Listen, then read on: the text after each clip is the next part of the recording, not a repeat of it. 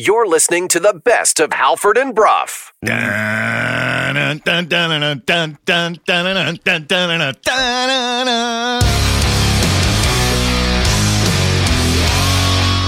listening to Halford and Brough.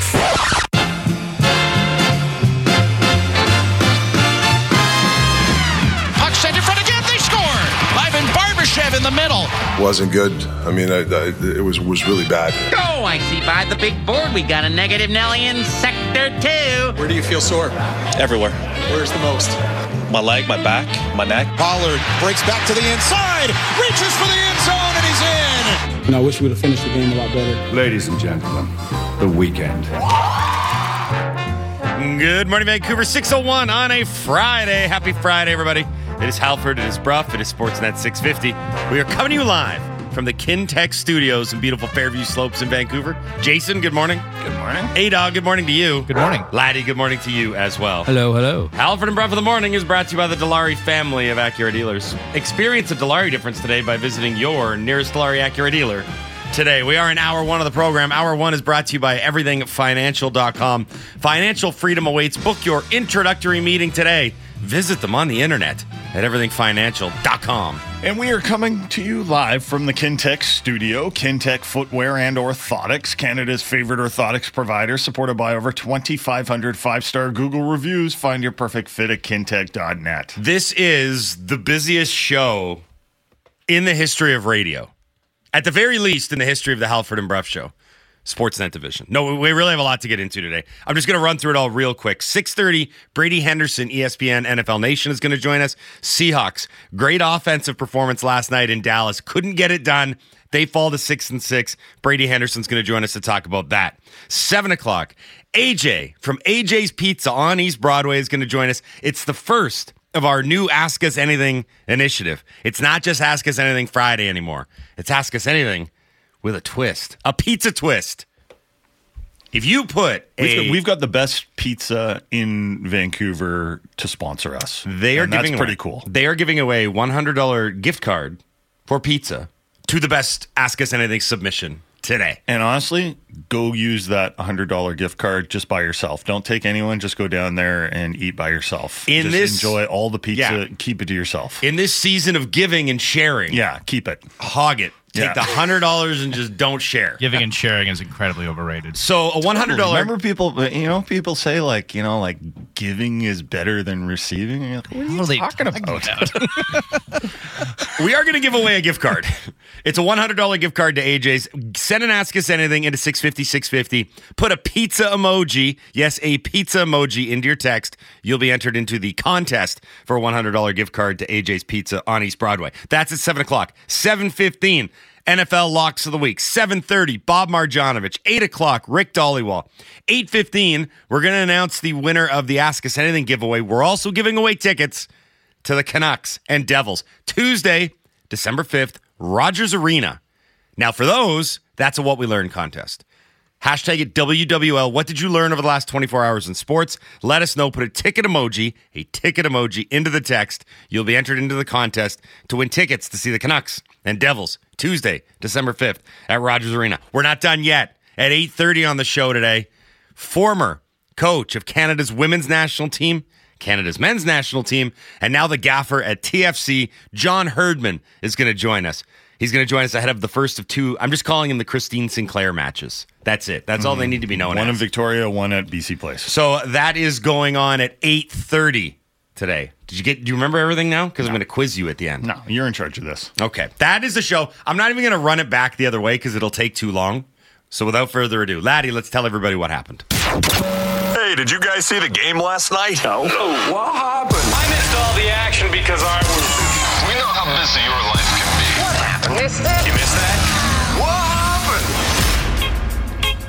What happened is brought to you by the BC Construction Safety Alliance, making safety simpler by giving construction companies the best in tools, resources, and safety training. Visit them on the internet at bccsa.ca. It was Laddie's favorite hockey player, Jack Eichel, with a goal and 2 assists in a celebration of Eichel, his 500th NHL game. Vegas ends a 3-game losing streak by taking care of business. TCOB 4-1 against the Vancouver Canucks at Rogers Arena on Thursday. Not to focus on Vegas too much, but I will say this.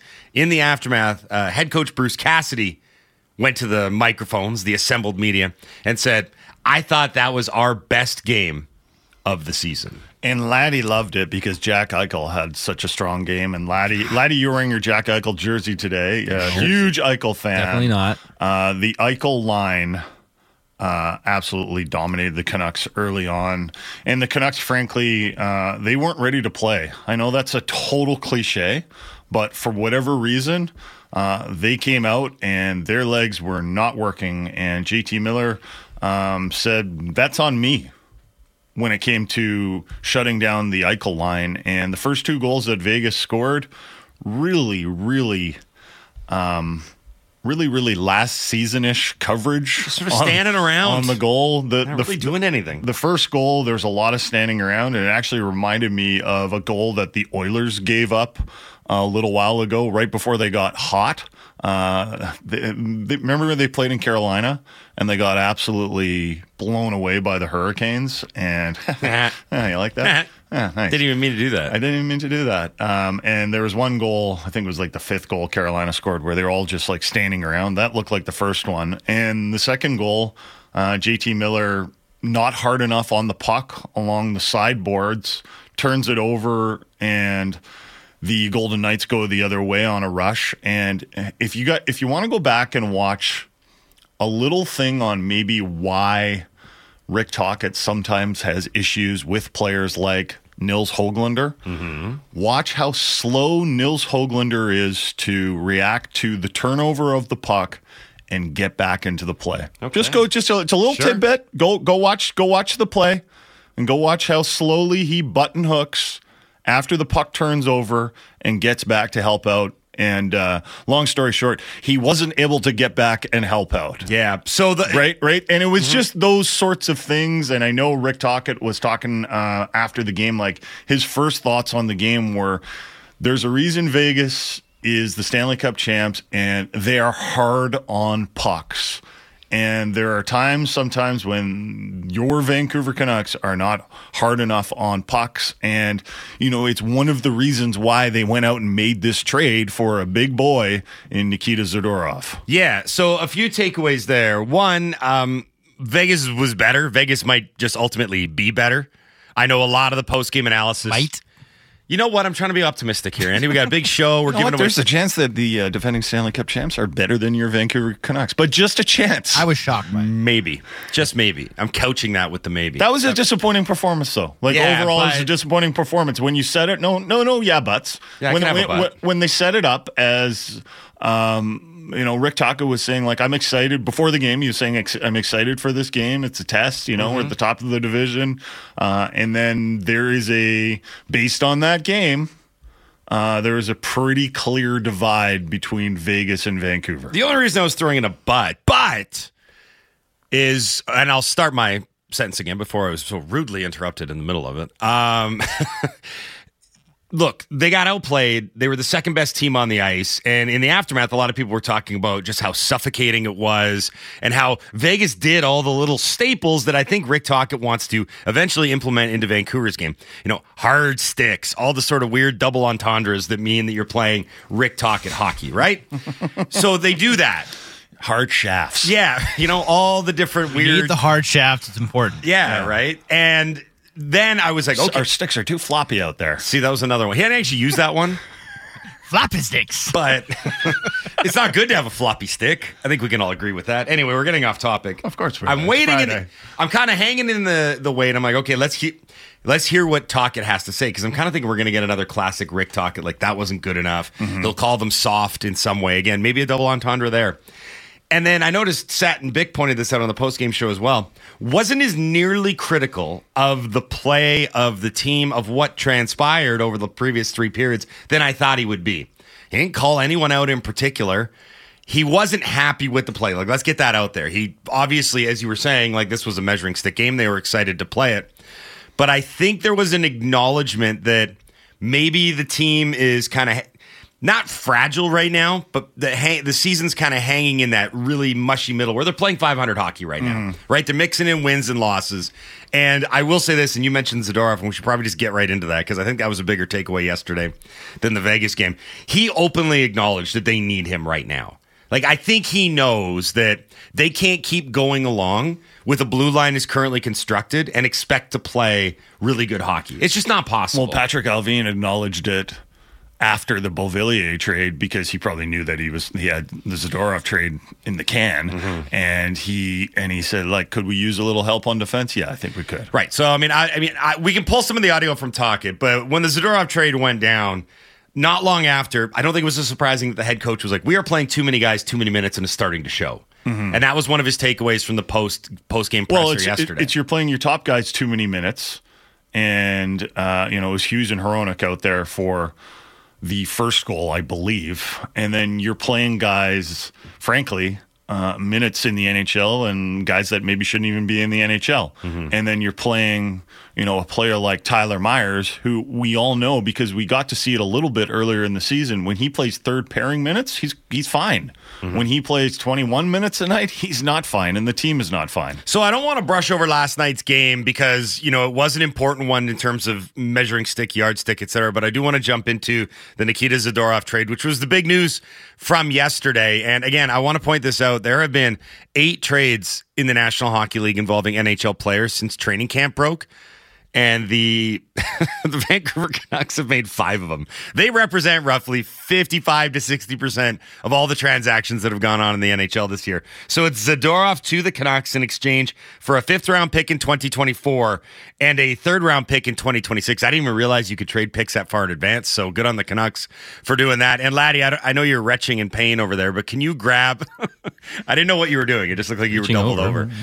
Can you grab the Rick Tocchet audio? I know you're suffering a hernia back there, but you were hunched over at your desk. There's a bag on the floor. I was leaning over into the bag. I thought you were just rolling around going, "Eichel, my groin." I didn't know what was going on. Anyway, grab the Zadorov audio, please. I've had it ready for about 5 minutes because this to me was a very good move from the Vancouver Canucks perspective in terms of how little capital they had to pay to get him in the door. It's insane.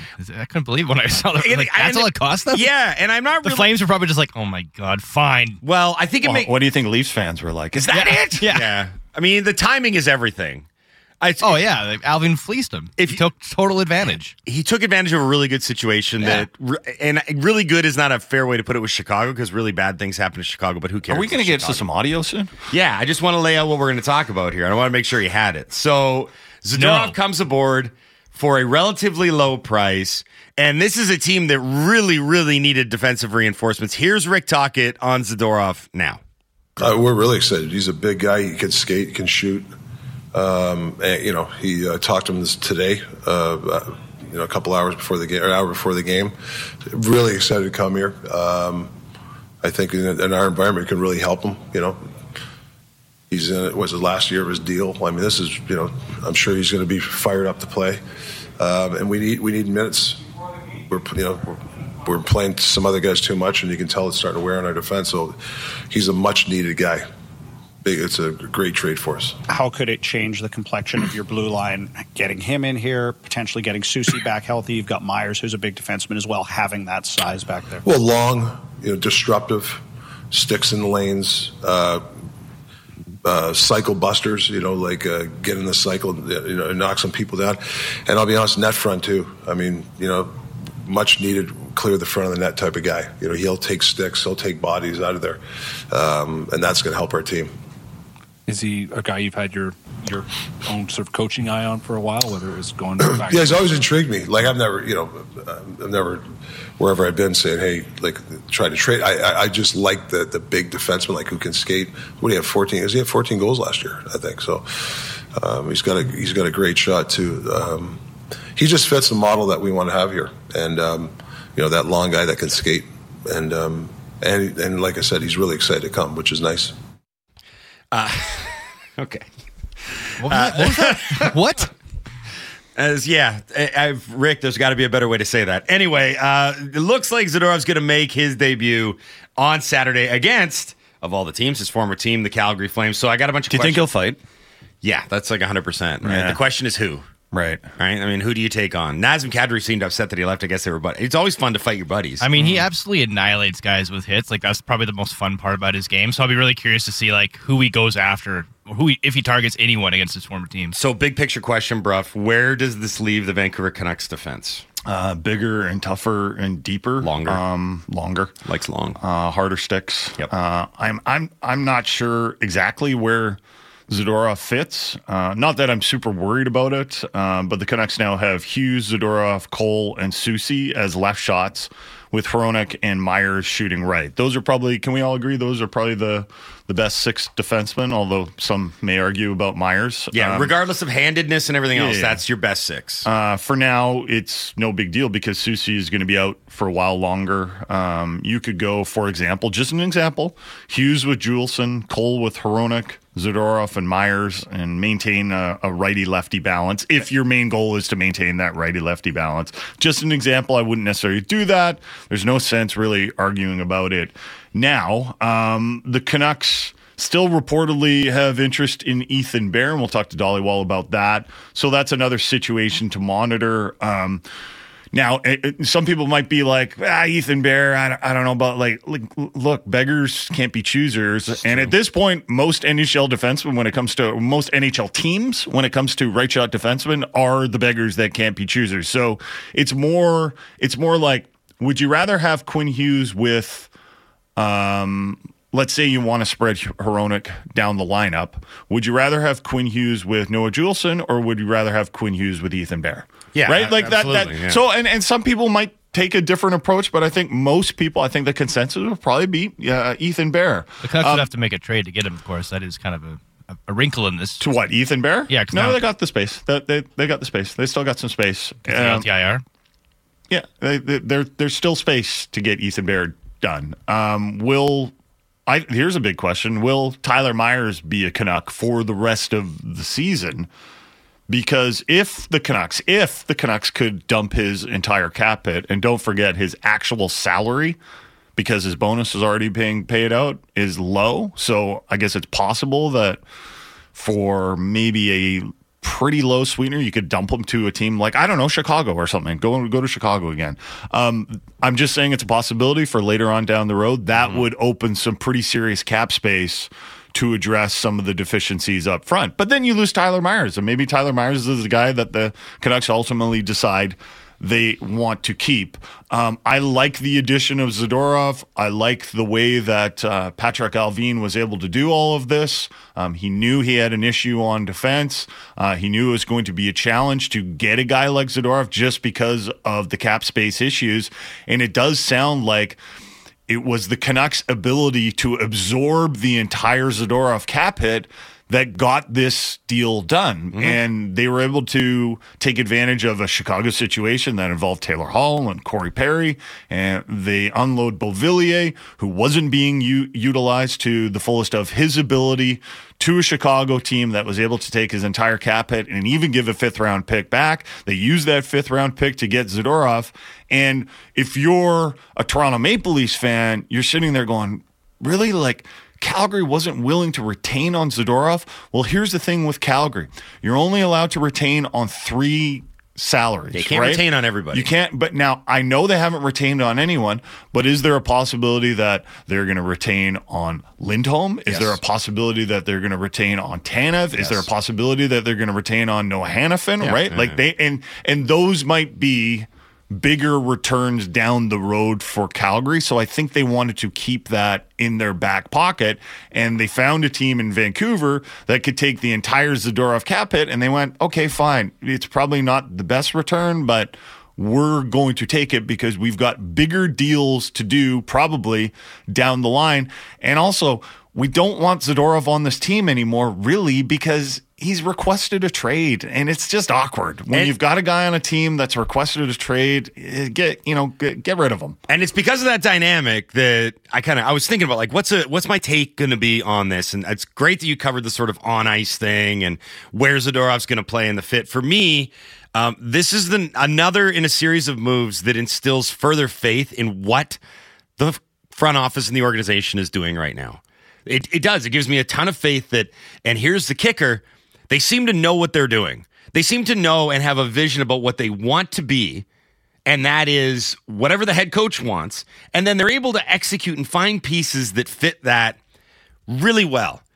One of the biggest criticisms of the previous regime, for me anyway, was they were always bringing in parts that either you're looking at and you're like, why did you prioritize this guy? Or how does this guy fit? Or how does this fit the identity and style that you want to play, right? You can explain it away, which is great, which is kind of like when they explained what Beagle and Roussel, for example, were supposed to bring to the table. Mm-hmm. But it never worked in practice.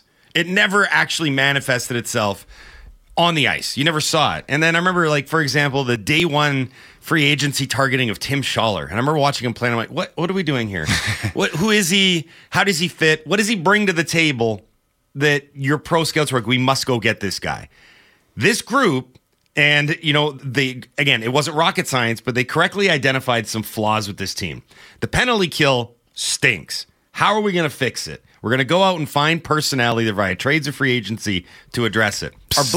It's still pretty bad. What? The PK. Right. But you understand what I'm talking about, better. Right? No, it's better. It's improved. The defense.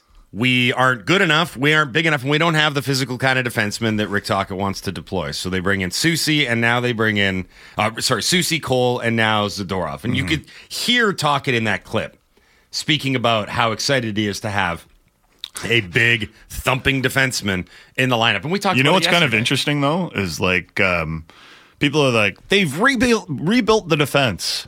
And you're like, yeah, temporarily, because Zadorov's a pending UFA, Ian Cole's a pending UFA. They haven't rebuilt it. Let's put it that way. One of the questions that I have is like, is the intention to bring in Zadorov and re-sign him? Can they afford to do that? Well, I hope they re-sign Ian Cole too. He's been awesome. Yeah. Right. I'd be really annoyed if they let him go. Well, I mean, but it might be one of those able to afford it all. Well, and hey, part of this might be is like if you can't afford him, you're gonna have to go out and keep. But Hronek's gonna get a big bump, and Petey. And by the way, we should probably talk a little bit about Petey. I know we're running out of time. We haven't even mentioned the Seahawks game. That's okay. We'll do that next. Pettersson, quiet night. And the Canucks juggled their lines eventually in a pretty major way. And Kuzmenko ended up on a line with JT Miller and Brock Besser. And Kuzmenko, I think it took him about 2 shifts on that line to score. Mm-hmm. Miller fed him with a nice pass on a 2-on-1. And after the game, Miller didn't even want to talk about that goal because he's like, it doesn't mean anything. Like, we were down significantly. Obviously, Vegas is going to let their foot off the gas a little bit. It doesn't mean anything when you score to make it 4-1. But the Pettersson line right now, it's just quiet. It's not working. I know people will say, if you want to point your finger at anyone, point it at the Miller line because they were the ones that lost the big matchup against the Eichel line, and those were the 2 goals that went in the first period. And I agree with that. And Miller said afterwards, that's on me. We weren't good enough. But right now, I have concerns about the top 6. And I didn't have them earlier in the season. I was like, these guys are rolling, right? But right now it's not working.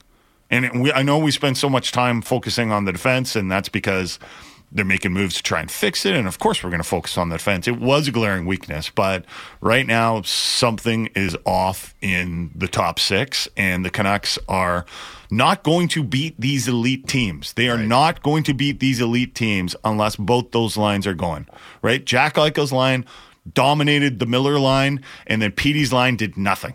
Yep. No, that's a very fair assessment. Sat and Dan Riccio were on the broadcast yesterday, and they were talking about that at the second intermission, essentially saying right now, if you want to split the forward group into 2, you're actually pretty okay with how the bottom 6 is playing, and now you're starting to wonder about what the top 6 is doing and why they aren't scoring. Goals have been hard to come by over the last 2 games. If the Canucks need a goal right now, I'm like, get Dakota Joshua and Connor Garland out there. Lafferty, you're up. That's the kind of thing. Yeah. Okay, we got a lot more to get into on the Halford and Brough show on Sportsnet 650.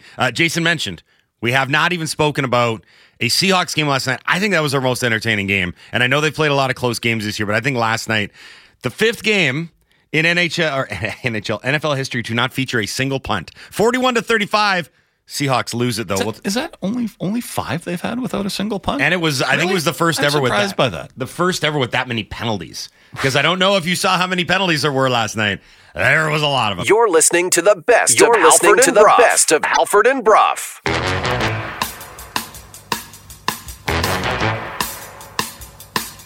Rick Dollywall. Rick Dollywall. It's time for Rick Dollywall. Rick Dollywall. It's time for Rick Dollywall. Rick Dollywall. It's time for Rick Dollywall. Rick Dollywall. It's time for Dolly. Rick Dollywall. It's time for Rick Dollywall. Rick Dollywall. It's time for Dolly. Rick Dollywall. It's time for Rick Dollywall. Rick Dollywall. 8:02 on a Friday. Happy Friday, everybody. Halford Brough, Sportsnet 650. Halford and Brough for the morning is brought to you by the Dilawri family of Acura dealers. Experience the Dilawri difference today by visiting your nearest Dilawri Acura dealer today. We are in hour 3 of the program.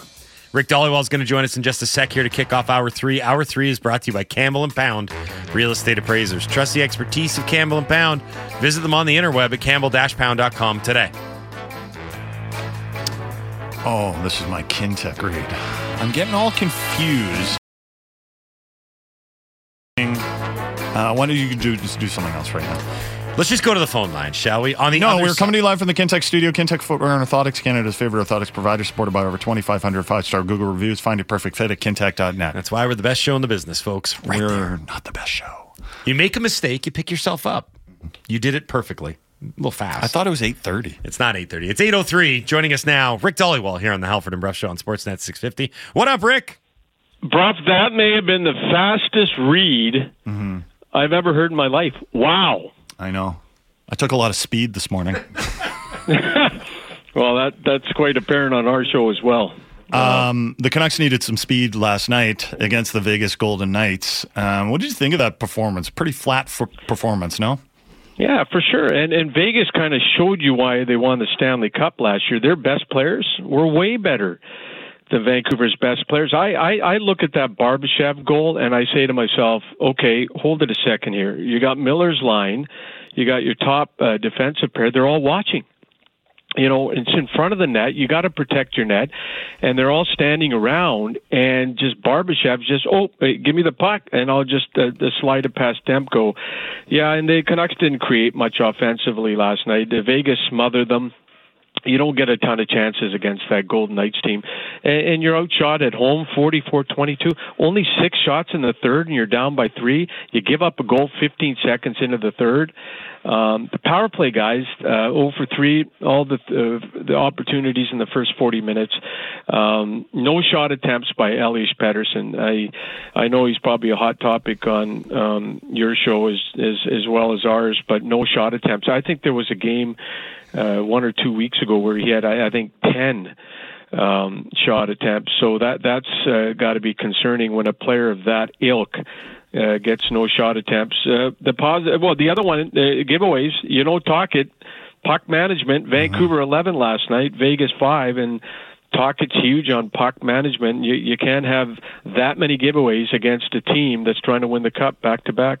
Yeah, the second goal was bad puck management. JT Miller a little soft along the boards, and then Höglander not tracking back very well, and then just confusion in the Canucks end, and Vegas is passing it around perfectly and end up having a cross-seam one-timer for a goal.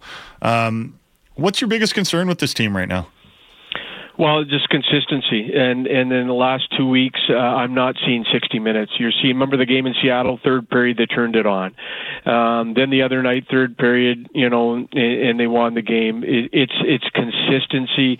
Elvine talked about it the other day when he was talking about we want to be good every night, not every second, third, fourth night. And it's just that nailing down, shift after shift, period after period. I'm not seeing the consistency, and that's a concern. And just one period, playing good one period at the NHL level is just not going to cut it to win many games. And, and I look now, Calgary's in town on Saturday. Maybe 3 weeks ago, you would have looked at the schedule and said, hey, this is an easy 2 points. I don't think so. The Flames are 5-1-2 in their past 8. They were 8-4-2 in November. They've beaten Dallas twice in the past week. They've beaten Vegas in the past week. I don't know, what the heck's going on in Calgary, but they're playing a whole lot better. And, you could have looked at the schedule a while back and said, hey, that's an easy 2 points. I don't think it's an easy 2 points tomorrow night. They're going to have to – it's that consistency, Jason. They need to bring it every period, every shift. Rick, I know you're going to talk to Dan Milstein coming up next, and we actually got to cut this interview a little bit short so you can go do that. When the Canucks acquired Nikita Zadorov, were they thinking this is just a rental that we can't pass up on, the price isn't very high, we need some help on the back end? Or is this a guy that you think they've been targeting for a while for a re-signing? Oh, long time they've targeted this guy. He's been, I've said for a while in this market, he was their number one target. But this trade doesn't happen unless the Canucks move Anthony Beauvillier out. That cap space enabled them to go after a player they've coveted a long time. The other biggest factor was that Calgary did not have to retain money in the deal. That was a big one. Mm-hmm. Remember, everyone said they don't want to trade in the division, but the Canucks had the cap space to say to Calgary, you don't have to retain. That was huge. And the Maple Leafs were after him as well, because Tree Living loves Zadorov as well, but they needed Calgary to retain. Vancouver didn't need Calgary to retain, and that's why it happened so quickly. Why do you think Calgary was so hesitant to retain? Was it them just trying to save actual money, or was it that they might need those retention spots later in the season? Oh, they need it later. Everyone's always looking ahead to July 1st and after the season, the trade deadline, all that stuff. That was a major play last night when I talked to people. Why Vancouver? Well, they didn't want to send him to Vancouver, but as soon as the Canucks had the money from the Beauvillier trade to say, hey, we don't have to retain, you guys don't have to retain, boom, it was done. So look, every team likes to not retain money. Look at Garland and Besser in the last year when they were trying to move him and teams said you got to retain. The Canucks didn't want to retain. No one wants to dead money on the books. So that was a big factor in it. The other big factor, guys, was Rick Tocchet's fingerprints all over this. He loves the size, loves the skating, he loves the hits. Now players will think twice about crossing that Vancouver blue line in the middle. This guy loves to hit. He catches a lot of guys in open ice. His care meter is high. Now all of a sudden the Canucks have 3 guys over 6 feet 5 inches tall, Zadorov, Soucy, and Myers. You look at their left side now, Hughes, Cole, Zadorov, and when Soucy comes back, that's pretty good. We'll get into Ethan Bear in a minute, but if they don't land a right shot D, they can always move Cole over to the right side. He did do that in Carolina. So they do now have options. I was told a couple of days ago the first trade for a defenseman was going to be a left shot, but now they're going to concentrate. The other big thing in this, guys, was that Vancouver was high on Zadorov's list of destinations. Last week, the Canucks made an offer. They kept it going. No contract extension came with this trade, but I was told there was a possibility of a sign and trade. I'll be very, very, very surprised if the Canucks don't extend Zadorov at some point before July 1st. I certainly think it's on the menu. So real quick, Ethan Bear, is this their next move, or could something else come up? Yeah. Okay. Do you mind if I talk about Chris Tanev for 1 second? Sure. Go for it. Before we get to Ethan Bear. Well, we got 2 minutes because you got to get to Dan Milstein. No. What are you talking about? My clock says 8:08. I got 4 minutes. Give me time. I got time. Is your clock 8:08 or 8:09? Where's your clock? I don't know. It's like 8:14. No, it's not 8:04. Our clock is different than your guys' clock. Are we in different times? All right. Stop wasting time about the clock. Talk about Tanev. Forget about the clock. Chris Tanev. Lots of teams after Tanev. It's a pretty hot market for him. But you guys know deep down Tanev thought it could have been him and not Zadorov traded to Vancouver. Tanev still loves the city. He's got very good friends here. Never wanted to leave. But the Tanev price for is higher, and his salary is higher too. He's at 4.5. Canucks could revisit him in July 1st if they have the cap space, but I'm just telling you that deep down, that Tanev was probably thinking, hey, it could be me to Vancouver, but he looks like he'll probably end up elsewhere. Okay, listen, Ethan Bear, the Canucks are still in on him. the biggest the deal here is to relieve the top pair from the high minutes they're playing. Zadorov's going to help, but they need one more guy. That's Bear. He won't sign for another 2-3 weeks yet. That deal for me, if I had to guess, 1 year around $1 million prorated is kind of what people think. The Canucks can clear out more cap space, or you can send Juleson down. There's ways to get Bear on the books. Bear's got 5-6 teams after him right now. I know the Canucks obviously will be in it, but I've heard some other teams are hot and heavy after Bear as well. If you don't get Bear, like I said, you can always move Cole to the right side. But Ethan Bear, they are still in on for sure. Since you got all the time in the world, we were talking a little bit about Tyler Myers. Do you think he finishes the season with the Canucks? Because that is some cap space that they could use. Yeah, big time. Well, okay, so let's see if they can land Ethan Bear. I'm not saying they're going to land Ethan Bear. I think they'll be in there, but there are other teams that are pretty hot and heavy after him too. So if you get Bear, that you can now move Tyler Myers at the trade deadline. But look, the thing with Myers, whether you move him in season or out season, maybe they're doing well and they want him in the lineup. I just told you now their blue line's much bigger. You can make the decision on Tyler Myers after the season. You don't really have to make it in the season. And if they think he can help them and be harder to play against, obviously with 3 defensemen that are pretty huge. But that money's coming off the books anyways. You could play with that $6 million on July 1st. You don't necessarily have to play with it in season, but what they do with him will be certainly interesting for sure. Rick, I know you got to go. Thanks for doing this, bud. We appreciate it. All right, bye. Bye. Rick Dollywall, Canucks reporter from the Donnie and Dolly Show on Check TV. Joining us now, very happy to have him on the program, former manager of the Canadian men's national team, former manager of the Canadian women's national team, and now currently with TFC. We've had him on the program before. Very happy to have him back. John Herdman now on the Halford and Brough Show on Sportsnet 650. Morning, John. How are you? Yeah, doing fine. How are you guys? We are well. Thanks for taking the time to do this.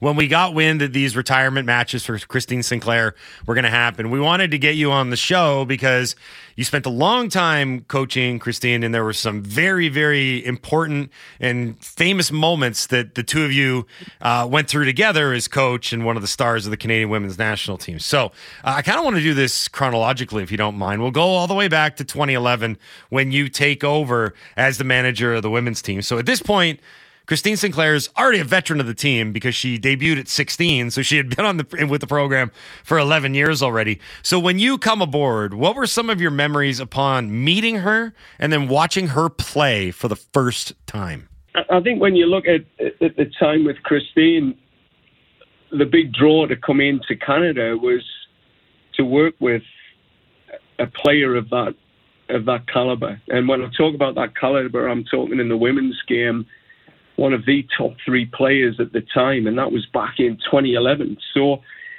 when I was in New Zealand, I got to see Christine firsthand in my first home game. It was the first home game New Zealand had played against a team in something like 20 years. We brought the Canadian team to give us a real test. And Christine had scored a hat-trick within inside 20 minutes. We had 6,000 Kiwis watching the great Christine Sinclair, and in that moment you recognise there are levels in this game. But I think in that moment you were clear that what an opportunity it would be to work with someone of that sort of prestige. And one of my mentors had said to us, to get better as a coach, you have to work with better players. And coming to Canada to work with Christine was probably the biggest coaching challenge of my life, because here I was arriving to this team that was ranked 10 in the world. I hadn't won a trophy with New Zealand. I mean, we, punched above our weight a little bit, and never worked with someone of that caliber. And I just remember having that sort of imposter syndrome, flying in and thinking, I'm going to be training Christine Sinclair tomorrow. Like, what's she going to think? This little hobbit from New Zealand, who's never won anything. So I was pretty nervous, but, we hit it off. We sort of understood each other. It became a really productive relationship. She helped me develop as a coach, and I'd like to think I helped her develop as a leader. What was it that stood out about her game specifically? When you first watched her, was it her technical ability? Was it her work ethic, vision? Tell us what you saw immediately when you first saw her play. I just keep saying Rolls Royce. Man, like, just class. Like, you think of a Rolls Royce and the luxury vehicle that just glides and everything's being hand stitched and produced to almost perfection as a vehicle. Like, that's what she was as a football player. Like, she glided on the field. She never really looked like she was ever having a tough day at the office. And surprisingly, she just had this power under the hood, this acceleration that, I've never driven a Rolls Royce, but they go 0 to 60 as quick as most cars. So she just had that class, and that class was off the pitch as well.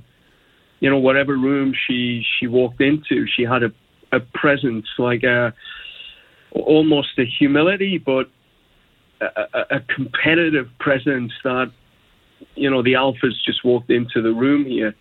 And not because of what she was saying or what she was doing, what she'd achieved as an individual on a football pitch consistently. So that would be my best analogy, metaphor I could use, just an absolute Rolls Royce to work with. So as a coach, and you've kind of already suggested this, you were like, okay, there's going to be a lot of pressure on me now. What did you work on with her? Like, when you saw her, she's a Rolls Royce. So how do you improve on a Rolls Royce? I think with anything, it's creating the right environment for that player to perform. It's putting the right mechanics around her. So she was working with top-level people. I recognized there was a mental component to what Christine was having to carry as the leader of our country, as well as that player that had the expectation of a team every time she played to score.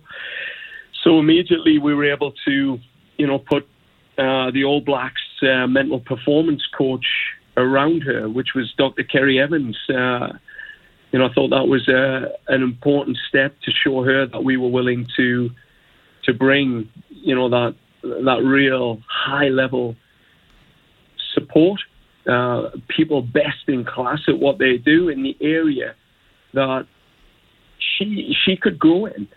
And I felt it was a big part of, her ability to understand, one, that expectation's normal, two, that she didn't have to carry a burden. It was more about developing her as a leader to bring more out of our teammates and using that leadership influence that she had. And not many people get that level of leadership influence because they haven't achieved consistently what she'd achieved, but she had that influence and probably didn't understand the tools that she could use to bring her leadership to that next level, to bring more out of the people around her, which would ultimately bring more out of her and the team. So there were two key areas I got to work in pretty quickly, and then it was just evolving her tactically, finding positions on the field in the diamond where we played with a diamond for a period of time, or a Christmas tree shape where she wasn't the focal point, and teams would find it more difficult to take Christine out of the game and stop Canada. So they were the areas we went towards, but I brought her that clarity. I let her know that these were the areas we were going to work on where we could bring medals to this country and finally get her winning in that red jersey. How was she when there was a team setback? Like, how did she react to that? Because as much success as the Canadian women's team has had along the way, there have been some painful losses as well. Yeah, I think the 2012 was the moment that really set her up as a leader. She, to score a hat-trick at Old Trafford lead the USA 3 times in a match, and I don't think Canada had led USA in previous high-level competitions. To come out of that game with a loss, and I think anyone that remembers that game, it was heavily influenced by the referee, and I know Christine had made comments and all the other bits that went with it. But I remember being in the hallway outside the dressing room at Old Trafford, and I was speaking with Dr. Evans about how I was going to address the team, because we felt something had to be said in the dressing room. It had to be dealt with there, because we still had a medal to play for. But the little Irish equipment manager came out, Maeve Glass, and she just said, "Gents, you don't even need to go in there. Christine's just said it all." And for us, that was the moment. We was hoping a leader like her would step forward and take, and she did. No matter how much pain she was in, emotionally, mentally, that the gold medal had just evaporated. She had the ability to use our influence, and players still to this day will say what she said in that dressing room will remain private, but it just cleared the air very quickly and got them into a performance state ready to medal against France. And I think that's it. Cometh the hour, cometh the woman. I mean, that was, for me, her starting point on the leadership journey. But for those that know, she'd done a few things that were outside of her comfort zone prior to that Olympics, that we just probed and pushed her to do things outside of our comfort zone that I think set her up for that moment. And yeah, that medal I don't think would have came without the words of Christine in that locker room in such a poignant moment.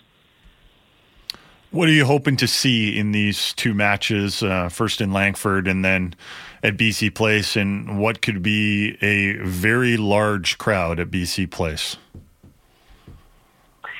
I just think energy and excitement. I mean, this is for Christine, and I think for the fans, what I hear about the ticket sales, they're coming to send her off. I mean, she's BC's, for me, greatest athlete that this part of the country's ever produced. She's globally going to be a legend in the women's game for many moons to come because of the record she set. So I just hope that people, enjoy the moment and celebrate it. Celebrate the moment. Make sure you've got a nice chant for Christine, because that's something I've never heard a Christine Sinclair chant like you'd hear in the European sort of environments. It's time to send her off the right way. So, regardless of the result, obviously we'd love to see Canada win. This isn't about that. Mm-hmm. This is about that woman and recognition to a legend leaving the game. How's life for you, John, these days? Oh, I'm loving life. Yeah, on the grass every day with players, working with some great players, and an organisation that, really wants there to be a championship team. So, loving life.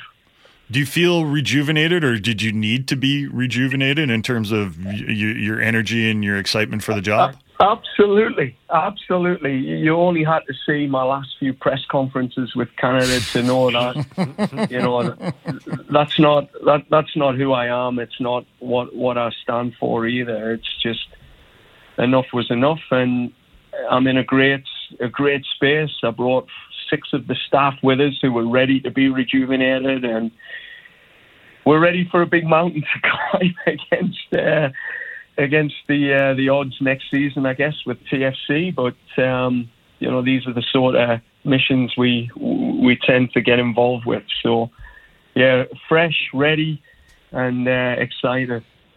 Well, John, we both want to thank you for taking the time to do this today. We really appreciate it. Best of luck with the upcoming season with TFC, and enjoy watching the final 2 matches for Christine Sinclair in a Canadian women's national team jersey. Thanks, team. All the best.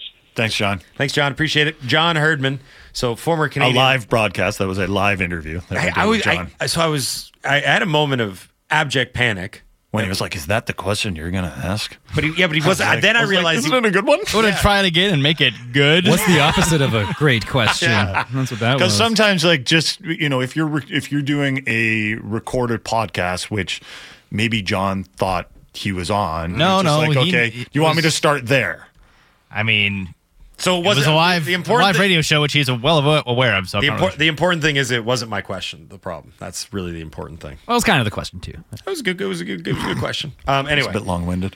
It had a lot of detail to it. Maybe a little bit too much color. John, let me take you back to my childhood. The year was 1987. You're listening to the best of Halford and Brough.